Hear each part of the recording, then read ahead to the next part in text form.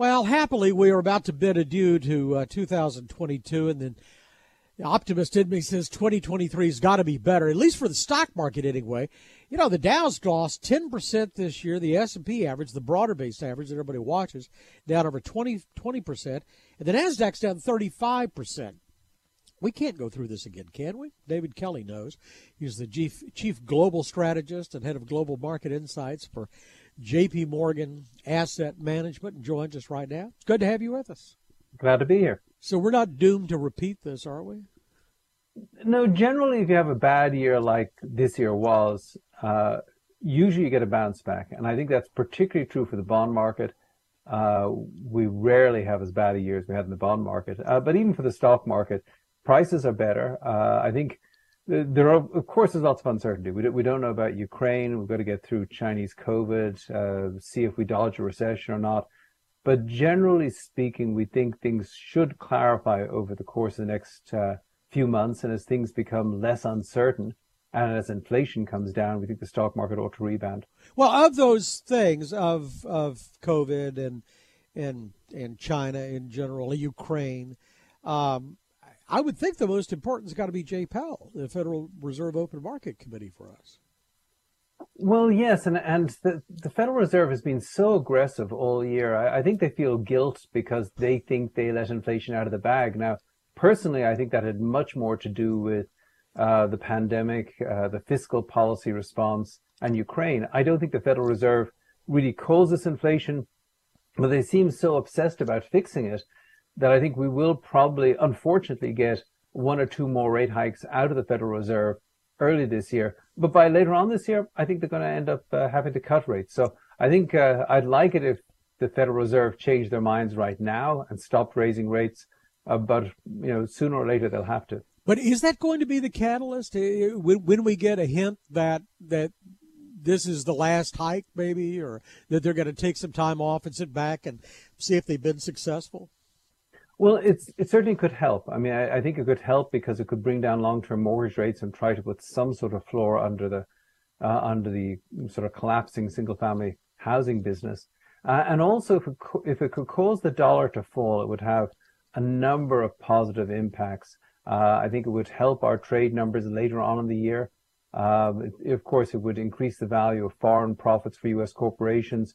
So if the Federal Reserve pivoting leads to a falling dollar, that would also be a help both for the economy and for the markets.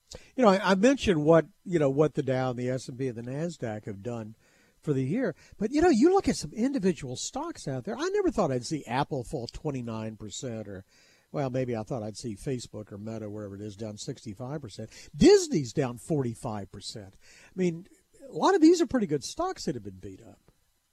Yes, there have been some good stocks beaten up, but the bad stocks have gotten beaten up more. Yeah. I mean, I think this has been a year where we've seen a bit of a return to reality. I think the things that have been hurt the most have been some of the mega cap tech names, which were just overvalued. Of course, crypto and NFTs and SPACs and all of that really took it on the chin, as they should. I mean, one of the benefits of having higher interest rates is it causes people to have to rationally assess what a company is actually worth. And so, I think stocks in general had a bad year, but it was particularly bad year for those stocks which are overvalued at the start of the year. One of the whispers I hear is that companies don't know how bad it is yet, that there's going to be another wave of selling. And the reason we're going to have another wave of selling, we're put in new lows, is that corporate America hasn't recognized just how bad the earnings are going to be. It hasn't adjusted enough. Do you buy that argument?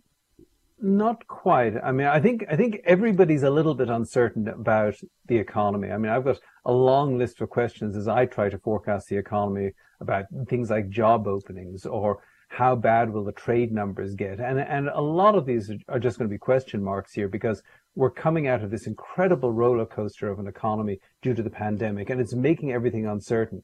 But on balance, as we look at it, we see, there's going to be softness, but we don't think there's going to be a big recession. I mean, we're standing on the edge of something, but we think it's not a cliff. We think it's probably a swamp. And so we don't have very far to fall. It's just going to be kind of hard to get out of. Okay, well, look on the other side then. What is it going to be back like it was 2 years ago? The same the same stocks, the same groups, or there's been a real shift to value stocks, and all of a sudden maybe bonds are interesting again. They Lord knows they have not been interesting for a very long time. But will there be shifts? Yeah, I think there will. I think we are going to return to an economy that looks quite like the economy in the middle of the last decade. A slow-growing economy with low unemployment, actually with low inflation. I think by the middle of this decade, inflation is going to be well below 2% again. But the difference is I don't think central banks are going to go crazy in terms of pushing rates down to zero and having negative real rates again. So I think you'll end up with a more balanced monetary policy. And that combination of slow economy, balanced monetary policy ought to be good for stocks, but I think it'll tend to help value stocks relative to growth stocks. I mean, if you went down to the zero lower bound on interest rates again, the growth stocks would be off to the races.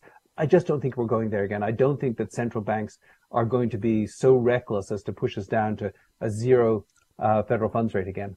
We have a bad habit in the U.S. of sort of seeing ourselves as an island, and we're not. I mean, this is we learn more than ever that this is a global economy. Mm-hmm. So in order for us to succeed, don't we have to have some moderation, some stability, in Europe and in Asia, and somehow make nice with China again? Yes, but I can sort of see a path where we're going to make some progress in some of these areas. So with China is going through a horrible COVID wave right now, having put it off for 2 years. Now they're having to deal with Omicron, and that's going to be very painful for the Chinese people. It's a health disaster. But if you look at Omicron waves in Europe or in the United States, they don't last long. I mean, they're terrible, but over the course of a few months, basically everybody in China is going to get this. And then, like the rest of the world, they will move on to sort of a new reality of living with COVID. And I think they will get back growing again. And I also think that some of the other signals coming out of China from Xi Jinping since he was made party leader for another 5 years, I do think he has an ambition with regard to the Chinese economy in the long run. And he can't achieve that if there's going to be perpetual fight with the United States. So I think he will try and play reasonably nice here. So I think that may be getting easier. Russia is a much more difficult problem because until you get rid of Vladimir Putin, it's really hard to see how you have any peace there in Ukraine. So that's a more troubling issue to me going to the new year. But you know what? Things are always supposed to be getting worse around the world. I mean, you've got all these crises, and sometimes I think it's just the way we drink in media, the toxic social media, toxic cable media. We're just always being told, be angry and be scared. And, my resolution for 2023 is I'm not going to be angry and scared anymore. So when you put in money, like I say, value stocks have really been an oasis in an otherwise just horrible, choppy ocean here for the year. Do value stocks continue to be good? And what about the prospects? We always say, emerging markets and international investing is attractive. Are these groups attractive? Well, first of all, on value stocks, yes, I think that financials can continue to do better. Essentially, if you go back to 2008, the financial stocks in general were put in the doghouse, and they've never really been able to get out of that. But if you look at valuations, financials generally look cheap relative to the market overall, and value stocks in general look a little cheap relative to the market overall, and they've made some progress this year, but I think they'll make more progress. So I think another year in which value beats growth. And then for international, what's remarkable is not just that international has outperformed the US, but it's become demonstrably cheaper relative to the United States for 15 years. I mean, the PE ratio in international stocks has just fallen relative to the US.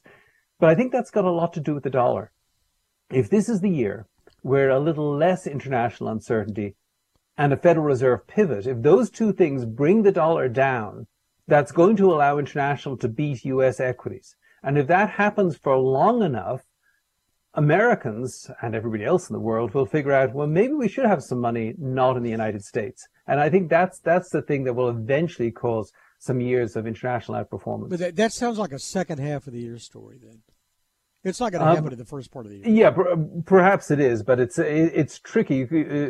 As you know, in investing, for timing. You can see the fundamentals turn down the road. The question is, when is the market going to sniff that out? And the market might figure it out before it actually happens. It's good to hear a note of optimism, and I'm now looking forward more than ever to 2023 and getting rid of 22. David Kelly, Chief Global Strategist for J.P. Morgan Asset Management. Have a great new year. You too. Thanks a lot. For more of our conversation, go to KRLD.com/CEO. I'm David Johnson, News Radio 1080 KRLD.